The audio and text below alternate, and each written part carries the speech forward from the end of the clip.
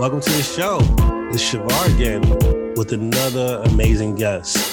This is someone who I believe, or I know, is dope, influential, who is steadfast in who they is and who they are and what their belief is. I've known this person a long time. Probably, I'm not going to say how long because that gives away our ages, but I've known this person for a long time. A dope artist. I've been to some of their shows. I've been there from when they were in college. Went to Cooper Union, and I have some questions about that show. If David Rios Ferreira, did I say it correctly? David Rios Ferreira, yeah. I butchered it. You go close. So, David, I want you to talk to the guests, talk to the world. Tell your story. Tell us who you are and how did you come to be. Wow. Okay. Well. Hopefully you don't run out of memory here. Okay, well, I'll keep it brief. So David Rios Ferreira, I'm a visual artist, an independent curator. I'm also a program director and curator for the Children's Museum of Manhattan. And born and raised in New York, currently live in Jersey City, doing the art life. Recently had some interesting shows that opened up. Actually, just last week, my first Manhattan Chelsea show at Morgan Lehman. Nice. Just opened, and hopefully people can get around to seeing it. They are open, which is great. And that's, that show, just maybe using that as a jumping off point, that show really encompasses a lot of what my work has been exploring for the last maybe 10 years now. I create mostly drawings, large scale drawings. I use paint. I do sometimes call them painting, but we can talk a little bit more about that later. Okay. But mostly drawings. I love line. And so I pull from lines that exist in the world, specifically political cartoons from like the 1930s, 18th century etchings, children's cartoons, coloring books. And I pull them together to sort of recreate new forms, really speaking to this idea of a mixture and speaking to a lot of ideas I explore that relate to how I grew up both as a mainland Puerto Rican. My parents were born in Puerto Rico. I grew up in New York. And I use that term mainland Puerto Rican because it's a very specific identity than those who are, who grew up on the island. And there's a lot about that I explore in the work. And also just growing up around my nephews who are on the autism spectrum, who pull from existing sources to really help communicate their needs and wants. And that really inspired this practice of pulling these existing sources that I just mentioned, and using that to explore really complex ideas around identity, around gender, around the idea of nationality or nation. And so a lot of the works pull these disparate images together to create sometimes really, I sometimes call them temporal beings, or some people refer to them as creatures. Sometimes I refer to them as bundles and like just these amorphous set of objects that come together. And that's all, mixing this idea of my nephews and the sources and, growing up as someone who identifies as Latinx, but also as queer, growing up in New York, this idea of how identities are formed and what that relationship is to our history and how we're informed by this history and how that history impacts our daily lives, how it impacts both how we grow up to be humans, but also how we just deal with day to day, whether it's our relationships with our loved ones, how we carry ourselves throughout the world. And I believe a lot of that history has a residue. So I think of my lines, all these references that I pull, I kind of think of that as this slippage, this time slippage that's like pulling people back and forth. And, a good example for people to help people understand what I'm talking about, I like to think of, if you ever read Toni Morrison's Beloved, and this idea that time both exists now and in the past and in the future, and how that connects both, especially from the culture that Morrison's referring to, and how that connects to Caribbean culture. Caribbean culture sense of time, our sense of spirituality, our sense of relationships with our loved ones who have passed, relationships with ancestors. And, the work really tries to, I don't want to say pin it down, because even though they're drawings, they tend to be drawings, so they are very graphic and solid in a way. I like to think that they're fluid. And I like to think that there are things that are happening there that some viewers maybe get subliminally, that are speaking to you in another realm, which sort of speaks to this connection to spirituality that I'm interested in relation to time. And that's what a lot of the work is about. So right now, the exhibit at Morgan Lehman's, the title is Gesture for One and Tears for All That Is Dark. Wow. And a lot of that has to do with that phrase actually came from a book by one of my favorite authors, Loisa Yamanaka, who's based in Hawaii, who writes these narratives about family life, specifically Japanese Hawaiian family life in the islands, which really, I think and we were talking about this before the show, how we connect with people who have similar narratives. And so her narratives around these characters really mirror what I knew growing up as a mainland Puerto Rican with family and parents who grew up on the island, and the understanding of family. And so that title refers to the description of a child who doesn't speak. And so this idea of moving throughout the world, both, seeking things and needing guidance, and how treacherous that can be, but also how beautiful that can be. So a lot of the work in the exhibit sort of explores this idea in a lot of ways to childhood, to parenthood, within the realm of how I use these images and how these images come together. And they can be very abstract, but they can also be very tender. And so that's the show that's up now. And I do, so that's my art realm. I also do a bit of curating. Recently did a show for a gallery in the Bronx called Empty Set. It was an exhibit called Expect Some Discomfort, which spoke to, it opened back in July. And, here we are at a time, it was briefly after, and actually the protests were still going on, the demonstrations were still going on, those inspired by Floyd and the BLM movement. And also here we are still dealing with COVID and the coronavirus. And so there's a lot of talk around healing, that was going around, whether it was art exhibitions online or artist talks or Zoom talks or even podcasts. And I was really interested in these artists who have been dealing with this idea of healing for a really long time. And how sometimes, I think a lot of people talk about the end product of like how beautiful it's going to be and how helpful it's going to be, and this idea of healing. And so often I think, I don't know what you picture, Shavar, when you think of healing, but I feel like some people think of rainbows and bright colors and like happiness, and it's a struggle. And so do I. I do too. right. I love butterflies. Don't get me wrong. I love butterflies. Right. And that's great. But sometimes the butterflies come later, but there's the work, right? I think what you're alluding to is the process, which is probably the most important part. Am I correct? Yeah, exactly. And sometimes that's not pretty. Yeah, it's not at all.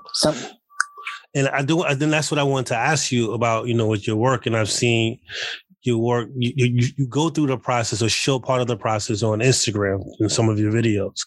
Like, what's the process from creating these images or creating these pieces? Do you have a sketchbook first? Is it in your head? Like, how do you go from your head is it to the paper, or is it straight to the canvas? Like, talk us through that entire process, if you can. Yeah.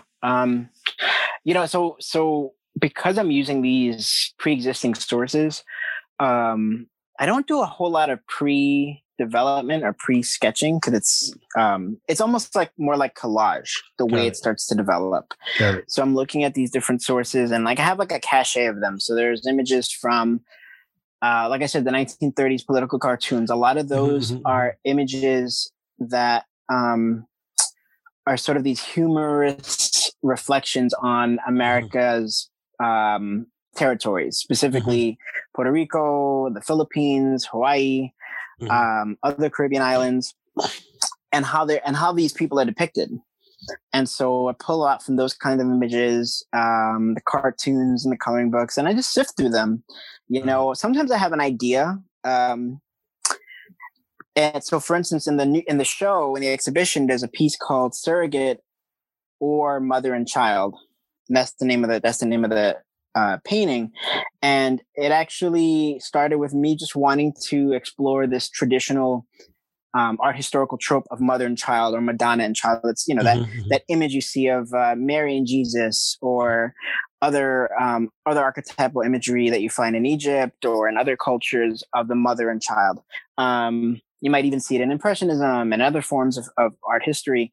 It was a very common image. And it wasn't until I was checking out, I'm really inspired by the Cuban artist Wilfredo Lem, and he did a version of Mother and Child, which was sort of this, almost like this horse figure with spikes holding what you think is a baby. And anyway, it completely sort of threw for me what it could mean to explore that image, but so specifically, and in his case, looking at African-inspired art that came out of Cuba and that was coming out of his community. So looking at that and applying that kind of lens through this very somewhat Eurocentric image of mother and child. So that's the one time where I would say, one of the few times where I really kind of knew what I wanted. I didn't know where it was going to end up. So with that one, you know, it starts off with like, okay, like I'm going to identify like a form that is maybe going to be the mother, and another form that's going to be the child. And that's going to be made up of all these different references. And so, yeah, I'm sifting through them. Sometimes I might digitally collage them to see how they look. And then, so in this case, okay, I'll just take you through that one painting. That painting was the form of the mother figure, or what I would call like the caretaker or the surrogate, was something that I collaged online on computer, digitally, and then would project that image onto, in this case, it was a wood panel, and redrew the image that would then get painted with the various colors that I apply. And that's just the line work. So I'm really interested in the line. And so the line work that went into this form, then once that's applied on the surface, I still don't know where it's going to end up. So I might, I like filling empty areas with color, foliage. And in this case, this figure sort of gets surrounded by these almost like ivy-like, wiry leaves and colors, and shapes are popping out of it. And so there's a moment, I will say, that when I'm working on something where I think I screwed it up. Like, all right, there's no, or I hate it, actually. I'll do it, and I'm in the middle of it, and know it's not done, and I'm not liking it. Like, I'm not liking it. And so I just have to keep pushing and keep applying, and maybe not look at the image for a while, maybe look at something else, maybe look at other works of art, maybe read some more. And so this one had that process of digital to projected to painting. In some cases, I have these images on acetate sheets, sort of like these old school overhead projector sheets that you used to have. I mean, maybe people like you and I had that in school. I don't know who has that now. I don't think they have that anymore. No. But what I really like about them is that there's a way, it's a great way to sort of see these different line sources that I pulled together and to collage them together in a way to see how the lines converge.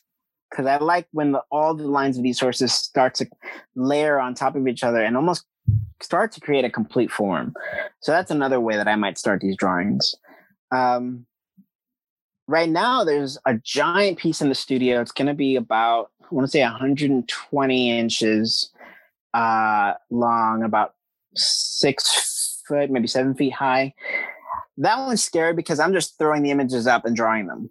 And so I don't know where this is going. And it's a lot of surface that I hope I don't screw up. But it's, so it varies the approach. But it always depends on what my source is. So like with that one, I don't know what the end image is going to be. I don't have like, just like unlike the mother and child one, right. I don't know where it's going, and that could be scary and exciting. You said a couple of things. Well, first off, when you said the dimensions of the piece, I looked at my wall. I was like, maybe I can get it on my wall. You said a couple of things that kind of sparked something. And, you know, I'm going to vent really quickly, if you don't mind. When I was in high school, I used to love art. Well, I still love art. I used to draw a lot, and I took pride in it. And I remember taking this art class in school, because in the school, I didn't go to a fancy specialized high school like I should have went to a regular public school. I'm not going to say the names of their name, but when we had art in school, they gave us like scraps of paper. So I feel like I was doing first grade art. So that's the only time I cut class in high school, was the art class. So I ended up putting me in the art program during after school for PM class. So I was like, cool, I go to this class, and I end up loving it. And you keep saying lines. And the reason that it's triggering to me, David, because this art teacher won't allow me to use lines. She would say, you cannot use lines. Do not use lines. And so I had to learn how to draw without using lines, which it helped me. It helped me using charcoal and what have you. And to hear that, you know, you're this artist and you use lines. And we went to the museum and I saw a Picasso painting, which I thought was whack. This is my opinion. And I was like, look, he used lines. She said, well, you're not Picasso. Well, I said, well, I'm better than him. But that's just my, as a teenager, you're arrogant. You say whatever. But yeah, so that's one thing. The other thing you said about the journey of creating a piece. I know this other artist, an older gentleman who's been creating art for quite some time, and he actually did a rope piece. Shout out to Coach Brown. He did this art piece, similar to what you're talking about, not knowing the process, not knowing where you're going, and he was creating this rope piece, which he actually gave me a photo of, where he didn't know where he was going. And he covered it up. He was for some building downtown with someone who paid him like a crap load of money. And it was his first time doing this rope art. And he would do a piece, cover it up, and he didn't know what was going to happen to the end. And at the end of it, he produced this beautiful piece of art that, like I said, he got paid a lot of money. I'm like, I'm in the wrong business. You know, he got paid more than my yearly salary for this piece. But so when you said that reminded me of him and his process. But I need some history.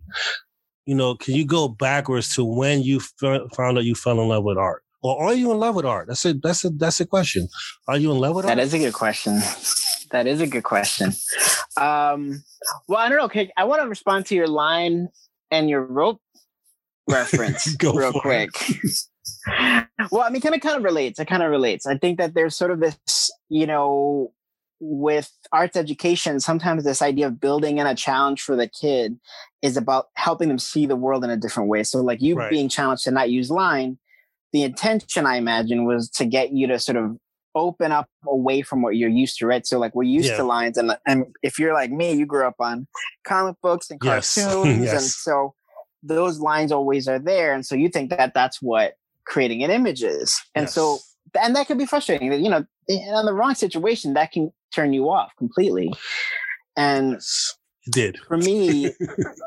I had a similar experience. And I think, you know, like you said, I'm an artist now who uses nothing but lines. Yeah, because I get to, because I want to, right?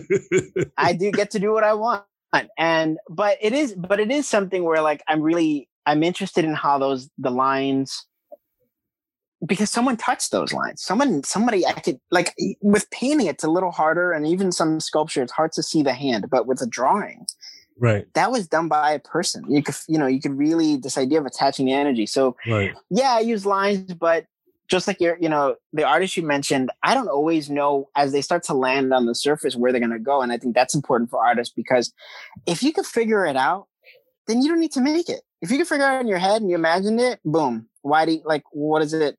So what are you getting out of it? You know, what do you need to do it for? I like that. And sometimes that unknown is what makes a piece even greater than what you anticipated, you know, and that some of that unknown. So artists do that all the time. Artists always are trying to find ways to prevent from complete control, or even if they do have control, there's always some kind of element that throws them a bit so that they really can get a handle on what, because it's a practice. I mean, this is what we call it, an art practice. Your things that you're going to be really good at, and there's things that you're not going to be good at. There's things that you're going to learn how to do and learn how to be good at, and then find out you're not good at it at all. And like, it's just this sort of ongoing thing. So am I in love with art? Sometimes I'm not, And that's sometimes, sometimes I'm not. And I think I share that because I think sometimes people's intentions and motivations for making art, everyone's different. Everyone's got their reasons.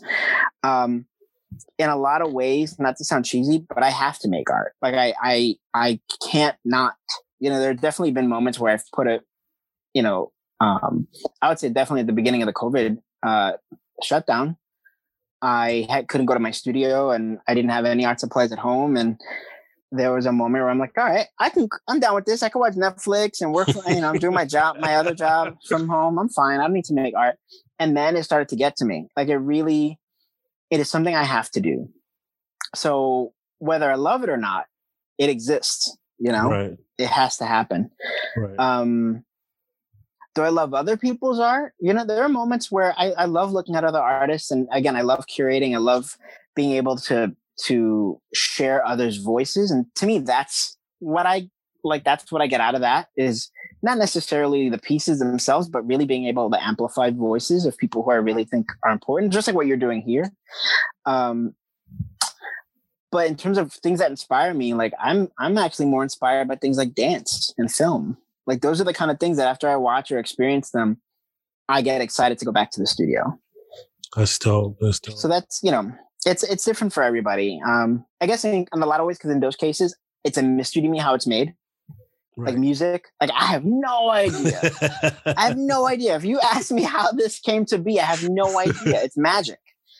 And I think for some people, that's visual arts too. I think to some people, visual arts is magic. They can't identify with how these things have come to be. And that's what makes all these things so powerful. Thank you for saying it's magic, because I still believe in magic. And like, again, seeing your work and seeing others, following the process or learning, you mentioned this earlier, that process is important. It might be painful, but it's necessary, and really quickly, why did you want to become an artist? Oh, I don't know. I mean, I was drawing, I was probably drawing pictures as early as 2 or 3 years old. Nice. By 3 years old, I was definitely doing things that were recognizable, to the surprise of my family. I'm the youngest. So, to freak out all my siblings and my parents that these were images that they could actually tell what they were was kind of, and I say that not to boast, but I say that because it really did weird them out, like they were excited, but also like, how is this happening? And, so that's been, I've been drawing ever since I can remember. And I think, it was hard. I can't say I always knew it was a job. I can't say I always knew it was something that I could, make money off of, I guess, which shouldn't be the end game. But when you're in a family, and you're growing up in the city, that's a concern. Right. I think the art thing was so cool until I started applying to colleges, and they're like, oh, we're doing this. Oh, we're going to do this. I see. Okay. There's that. And, but I knew it was always something that I needed to make. I needed to always make. I think for a long time, I thought I was going to be a Disney animator. I totally thought when that idea of a job came up and, I remember you telling me this. Yeah. I remember you telling me this. Wait a minute, he told me this. Yes. In fact, I probably knew you when I still thought that's what I wanted to do. I remember you telling me this. Holy crap. Like, wow. I'm like, wait a minute. We had this conversation before. We did. We did. Well, and we were working in film and video. Yeah. Yeah. And so it made a lot of sense to have, to consider that and to, to think of that as a career. And, until my mind got changed, I was in school at Cooper, and I just worked with a lot of professors and artists, specifically artists of color, Right. Black and Asian artists who really got me understanding how my voice could be, could live through this work. And they helped me believe that was something that was important for me to consider and to take seriously. And so that's where I would say that it started to shift into being a more commercial, I guess what you'd call a commercial artist, into the kind of work that I'm doing now, which isn't not commercial. I mean, I think, it's in a gallery and people buy art. So there's that element of it that we can't deny, but it's different. I guess I'm not making work necessarily for others, like the way you would if I ended up being an animator. Right. But yeah, no, it was really, it was crucial to meet people who helped me understand that I could be in control, I guess was a way to think about it. Cool. I have a question for the listeners, for aspiring artists. How long does it take you to do a piece on average? Ooh. It really depends on the piece. And I like working big. And, and I also, because I'm using a lot of existing sources and sort of layering them together, depending on how I have to take them to the next level. Some of my new recent works on paper, for instance, I am repainting them using watercolor and using sort of like a gradation approach where we move from one color to the next. And that's just the first step of the drawing. So that part alone could take maybe the equivalent to 2 days.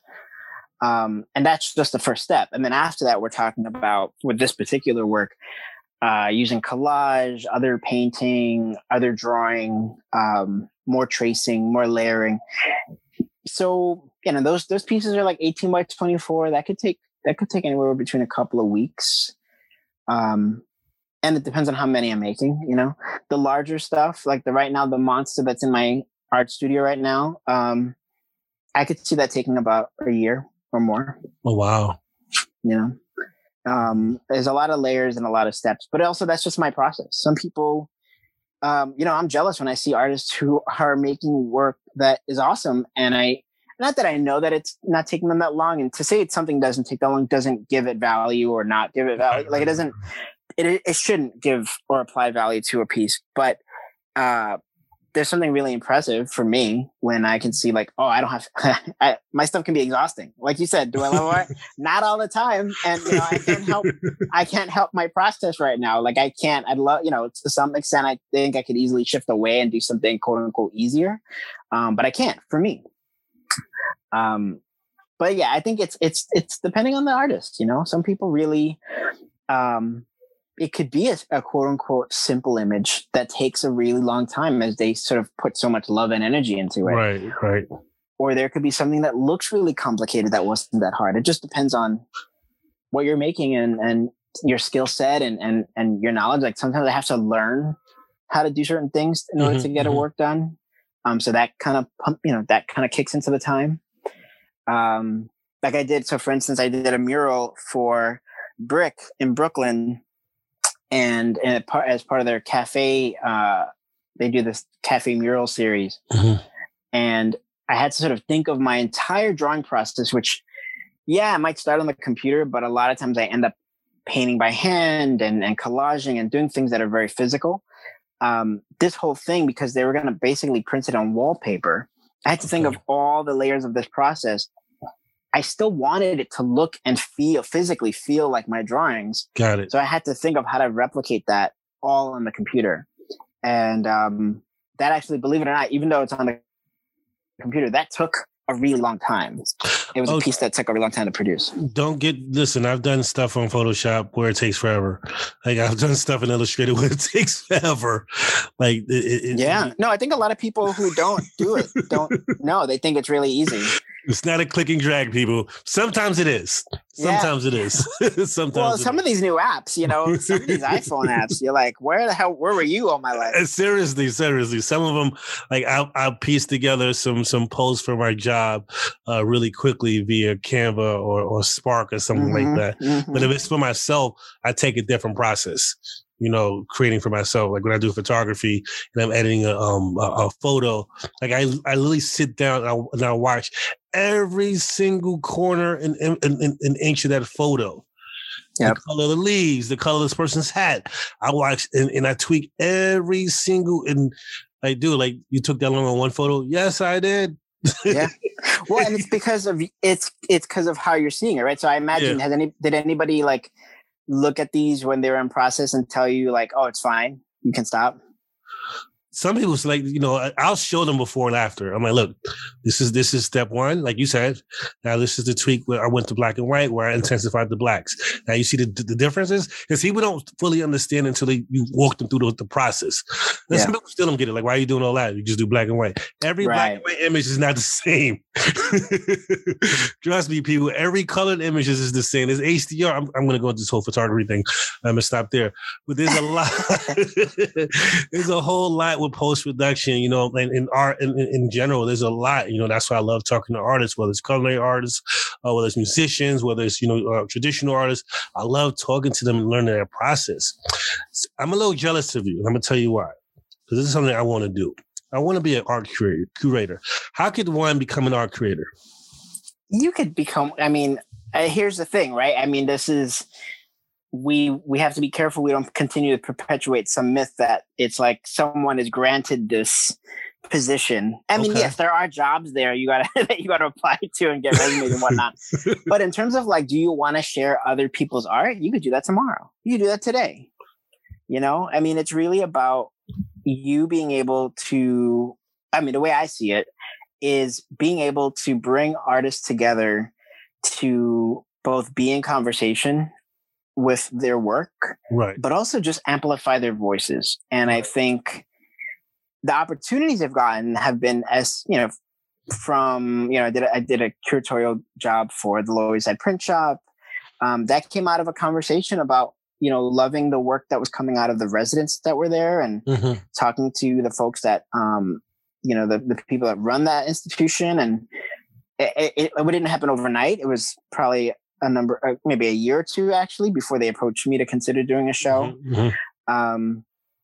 My role at the Children's Museum didn't start off as a curator. I'm the program director. We design experiences for your families when you come visit the museum. But with my art background, I was given an opportunity. First, we had an exhibit on Muslim culture called America to Zanzibar, and the museum had, they had this idea of, for those who are not children's museum goers, or when they've gone to a children's museum, they tend to be very interactive, and a lot of stuff has to be fabricated in order to survive, a kid climbing on it or kicking it. So the method was to do that and explore the cultures in that way, but they still wanted the contemporary American Muslim voice. And so they had this idea of doing that through contemporary artists. So I was then tasked with sort of looking into bringing in, right now we ended up with 5 artists whose work was sprinkled throughout the exhibit. So you could still be near, interacting with this manipulative or this environment that was created by the Children's Museum with advisors, by the way. So it wasn't like the museum, thought of this on their own. They worked with a number of people from the Muslim community, from religious communities to cultural communities, through dance, literacy, arts, you name it. So you'd be interacting with these objects, but then there would be these artworks sort of there, in some ways, maybe for the adults to sort of take on a different angle, or not a different angle, but maybe even add to the narrative. And so we had performance artists, we had, artists who reflected on their Muslim identity, but the output was abstract. And so that there was pieces that very much, people who saw the cultural influence, it was explicitly there, and then there were others that were a little bit more implicit and more conceptual, to give people a range of like what was out there. And that's when it started. And then from then on, we started doing more what I call those integrated shows. So like the main show would be these interactive exhibits. We did another one called Hello from Japan. It was the main exhibit was Hello from Japan, and then we integrated contemporary artworks in different iterations. Sometimes the exhibit would travel, so it would go and come back. But it was recently where I was given the opportunity to design a series of exhibits where the contemporary art was the main thing, essentially. So we did an exhibit in 2018 called Art, Artist and You. And then right before the pandemic hit, we opened an exhibit called Inside Art. And in both cases, I was able to work with contemporary artists to exhibit work that really spoke to a lot of issues of the day. So we weren't shy from exploring things like race and gender and inequality, but also the environment and other issues through their works of art. But we want to give kids the opportunity to not only see how this work exists in our world, but how it was made, and then supply you with the same materials. So in these exhibits, you can see the art or even interact with it. Some of it was installation work. And then there's space for you to make your own art. And then we also provided space for artists to be in residence in the same environment. So in that one gallery, you can look at art, you can work with artists who this is their job, this is what they do, they're artists like me. And you can make your own with your family or on your own. And so it was sort of this laboratory almost that we developed. And so hopefully there's a third iteration that we're hoping to work on as things start to cool off in the world. But right now, Inside Art is still open at the museum. The museum did open for timed tours. So we are visiting Inside Art as one of our tours. And, a lot of these works are some really great pieces by like artists that come to mind. Damian Davis. He's an artist that works with a lot of iconic Black imagery from history to pop culture.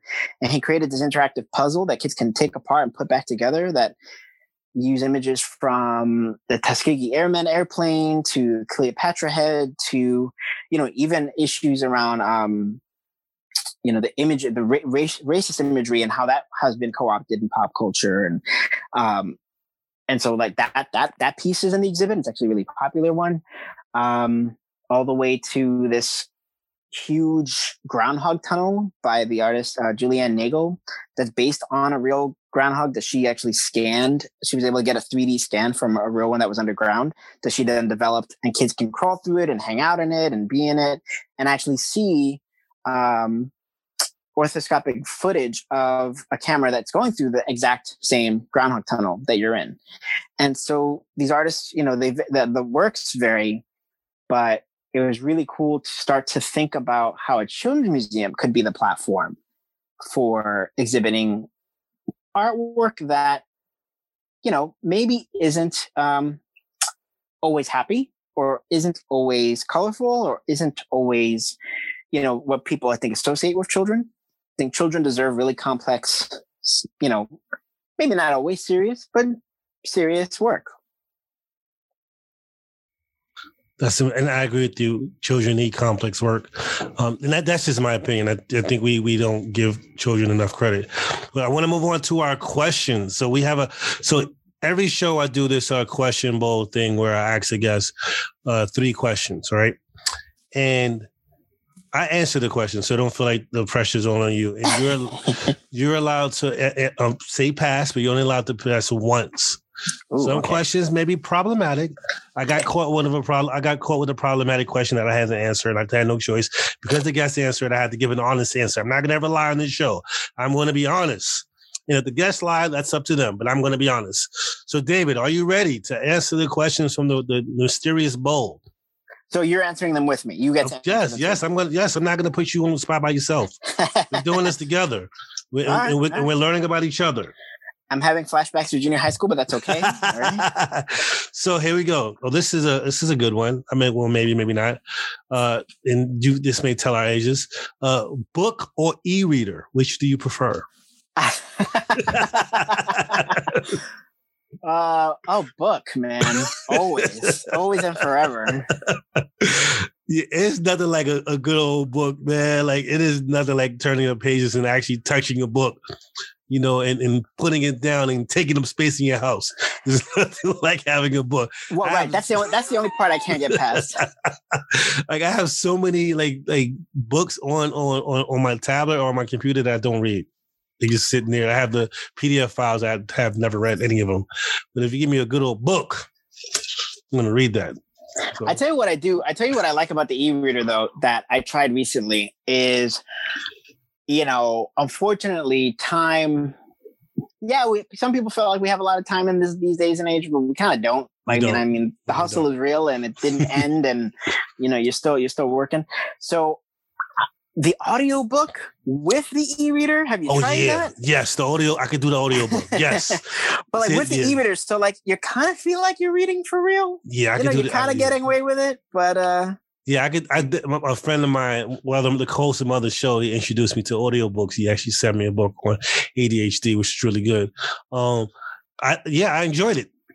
I literally enjoyed it. Like I didn't, and it was like the person was talking to me. The person's voice is flowing, so I enjoyed. But what now you got to do is you got to match that with the e-read. So what they do, I don't know which program, maybe it's Kindle, will do you'll see the words highlight as they're getting read out loud. And I know that sounds so elementary, but I felt good about it. I didn't feel guilty.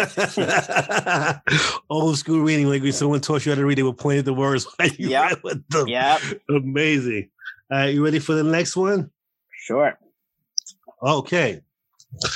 What music genre best describes you? Ooh. That's a good one. I never thought of that one either. I give you if you want to pick two music genres, go for it. I'm not going to hold you to one.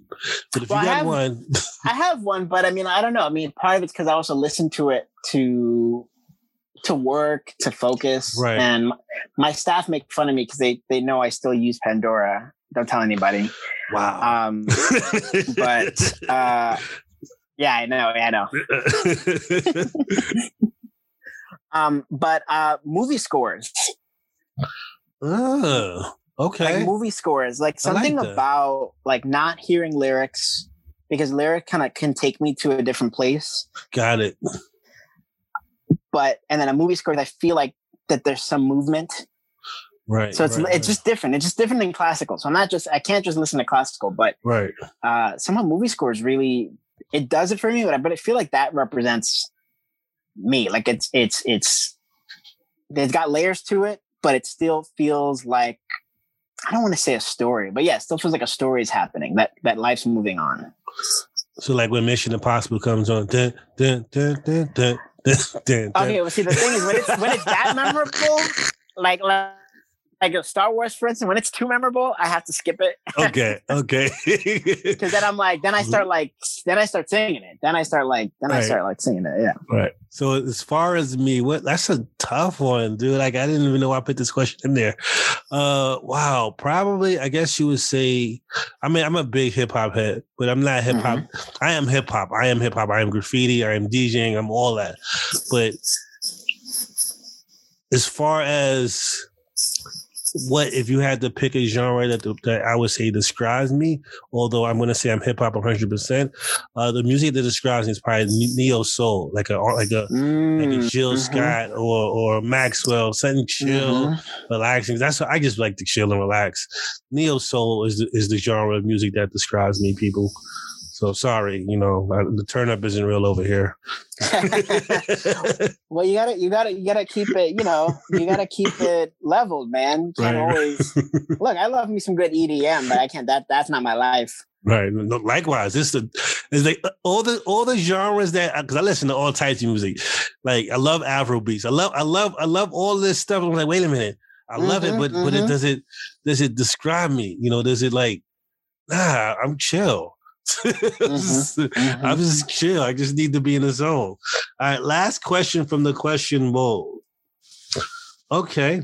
Better feeling, free shipping, or your order has been shipped? I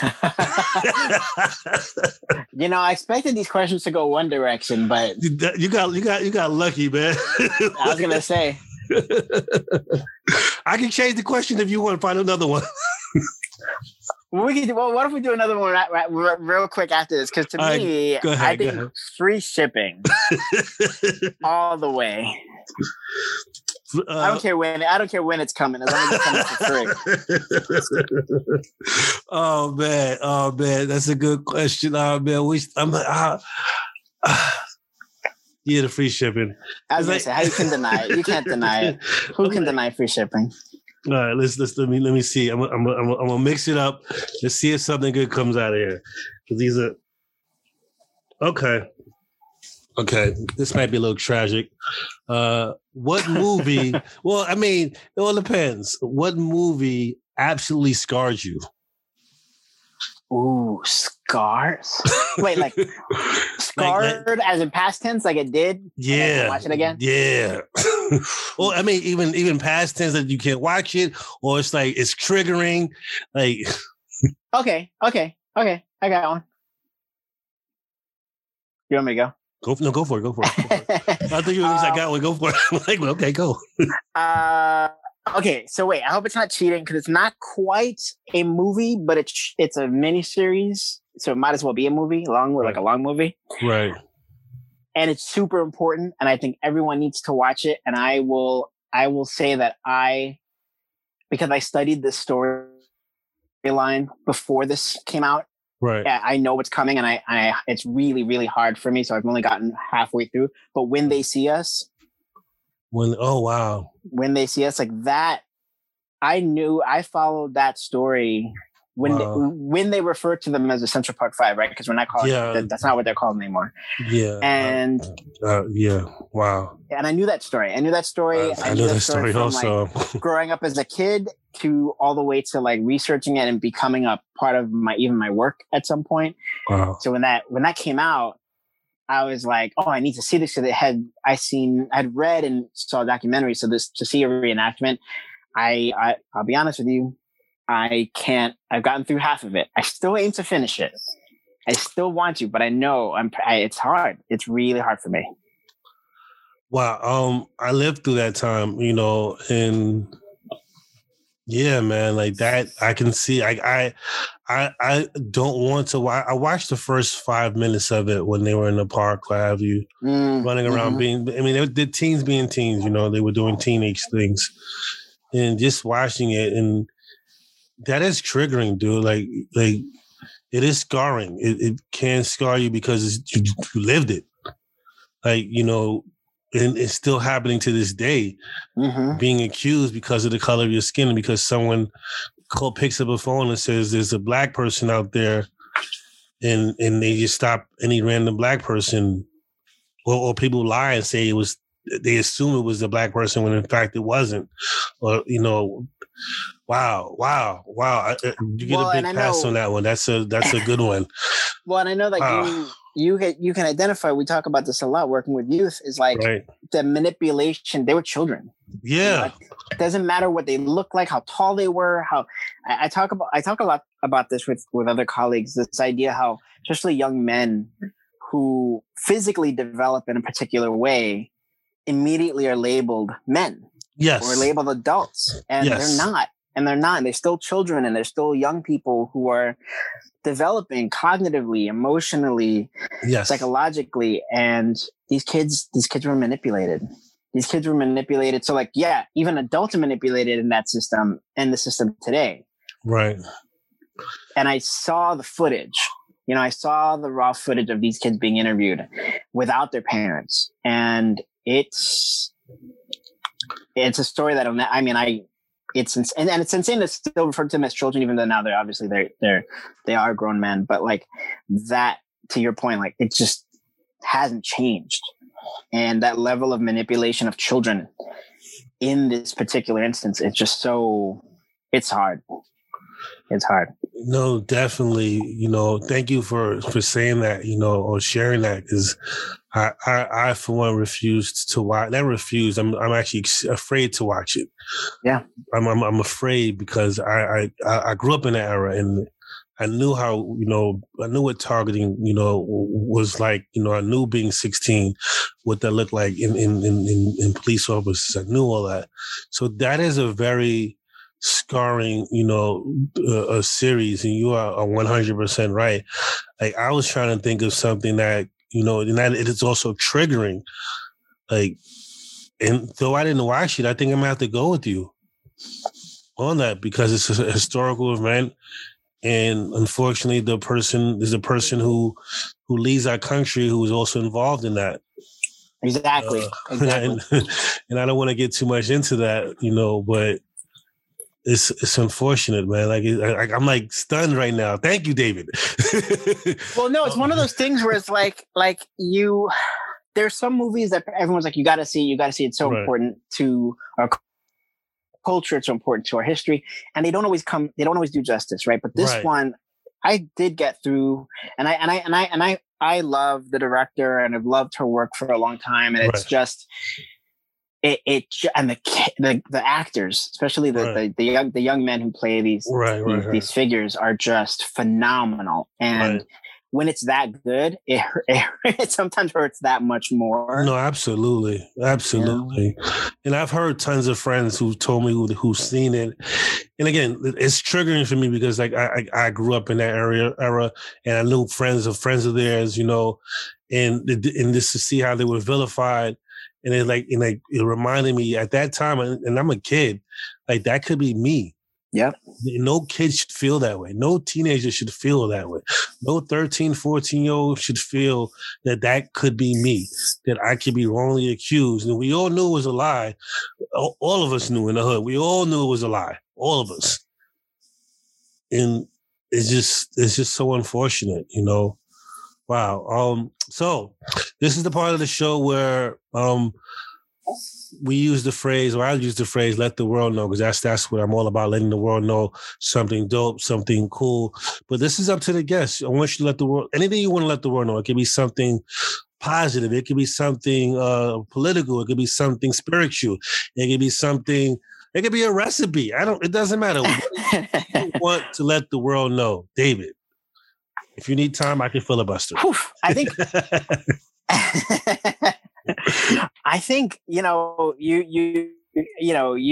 you did give me a heads up about this one, and I wanted to think about it a little bit. And I think what's happening in my life right now, I just became a father. Congrats. And between that and my thank you.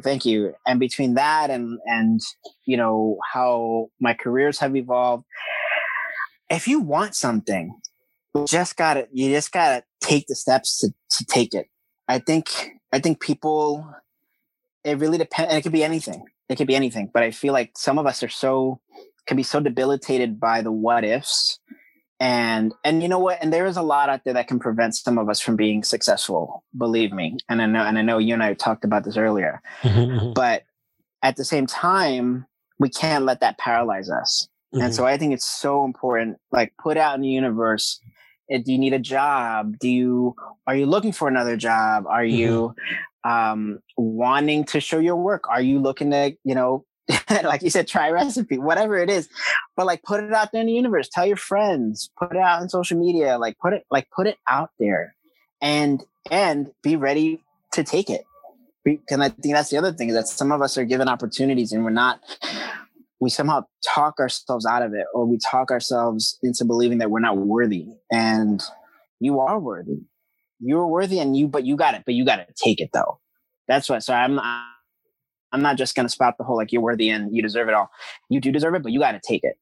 You got to take the action. And I think that's sort of what's put me in this place by mentors and people who believed in me, but that kind of like that, I don't want to say that tough love, but that love where they're like, all right, but now you got to take action. And that's what I put out there. That's what I think I think everyone should know. You deserve it, but you got to take it. I'm all for that. Like, I tell people that also, and I appreciate that, David, sharing that. You have to take it, man. Like, if it's there, if it's in front of you, it's not going to fall in your lap. Put your hand out and grab it. Yeah. And grab it. So, David, and I said this to you in the past, and I really mean this. I need a piece from you, and eventually I will figure out how and where I could put it. But for those of us who have the space and who are ready for, how did they get in contact with you? The folks can follow me on Instagram at David Rios Art. you can visit me on my website at davidriosart.com. That's DavidRiosArt. Please come visit the show at Morgan Lehman Gallery in Chelsea. It'll be up till mid-November, so hopefully you can see some of the work in person. They are taking visitors, so everyone's social distance, masks are being worn. But yeah, follow me on Instagram. Follow me on what are the hours? Is it 7 days a week or is it 6 days a week? So they're open Thursday through Sunday from 11 to 6. Thursday through Sunday, 11 to 6. Got it. But please check out their website. They're at Morgan Lehman Gallery. Cool. Axis, I'm gonna venture and go, take a picture with your artwork, and But so it's Shavar, yo. Everybody, so you guys know that you know how to get in contact with me. If you don't, here it is. On Instagram, it's at @just_Shavar. On the Twitter, it's at Shavar. So those are the two ways you can get in contact with me. You can send me messages there. And, if you know someone who you think is super dope and should be on the show, let me know. But yeah, David says some really cool things today, and I appreciate you, especially with what did you want to let the world know is going out there and taking it, as we all should. We all are deserving of everything in life. Like, not one person deserves more than the next. Not one person should get less than the next. I think it's important to take this advice and say, you know what? I want it. I'm going to go out there and grab it. I deserve it. I'm going to go out there and grab it. It's there. I'm going to go out there and grab it. So hopefully I get to see you guys next time, or you guys hear me next time. Well, we have to talk. Thank you so much for having me on. No problem, man. It was great. I appreciate you. Mm-hmm.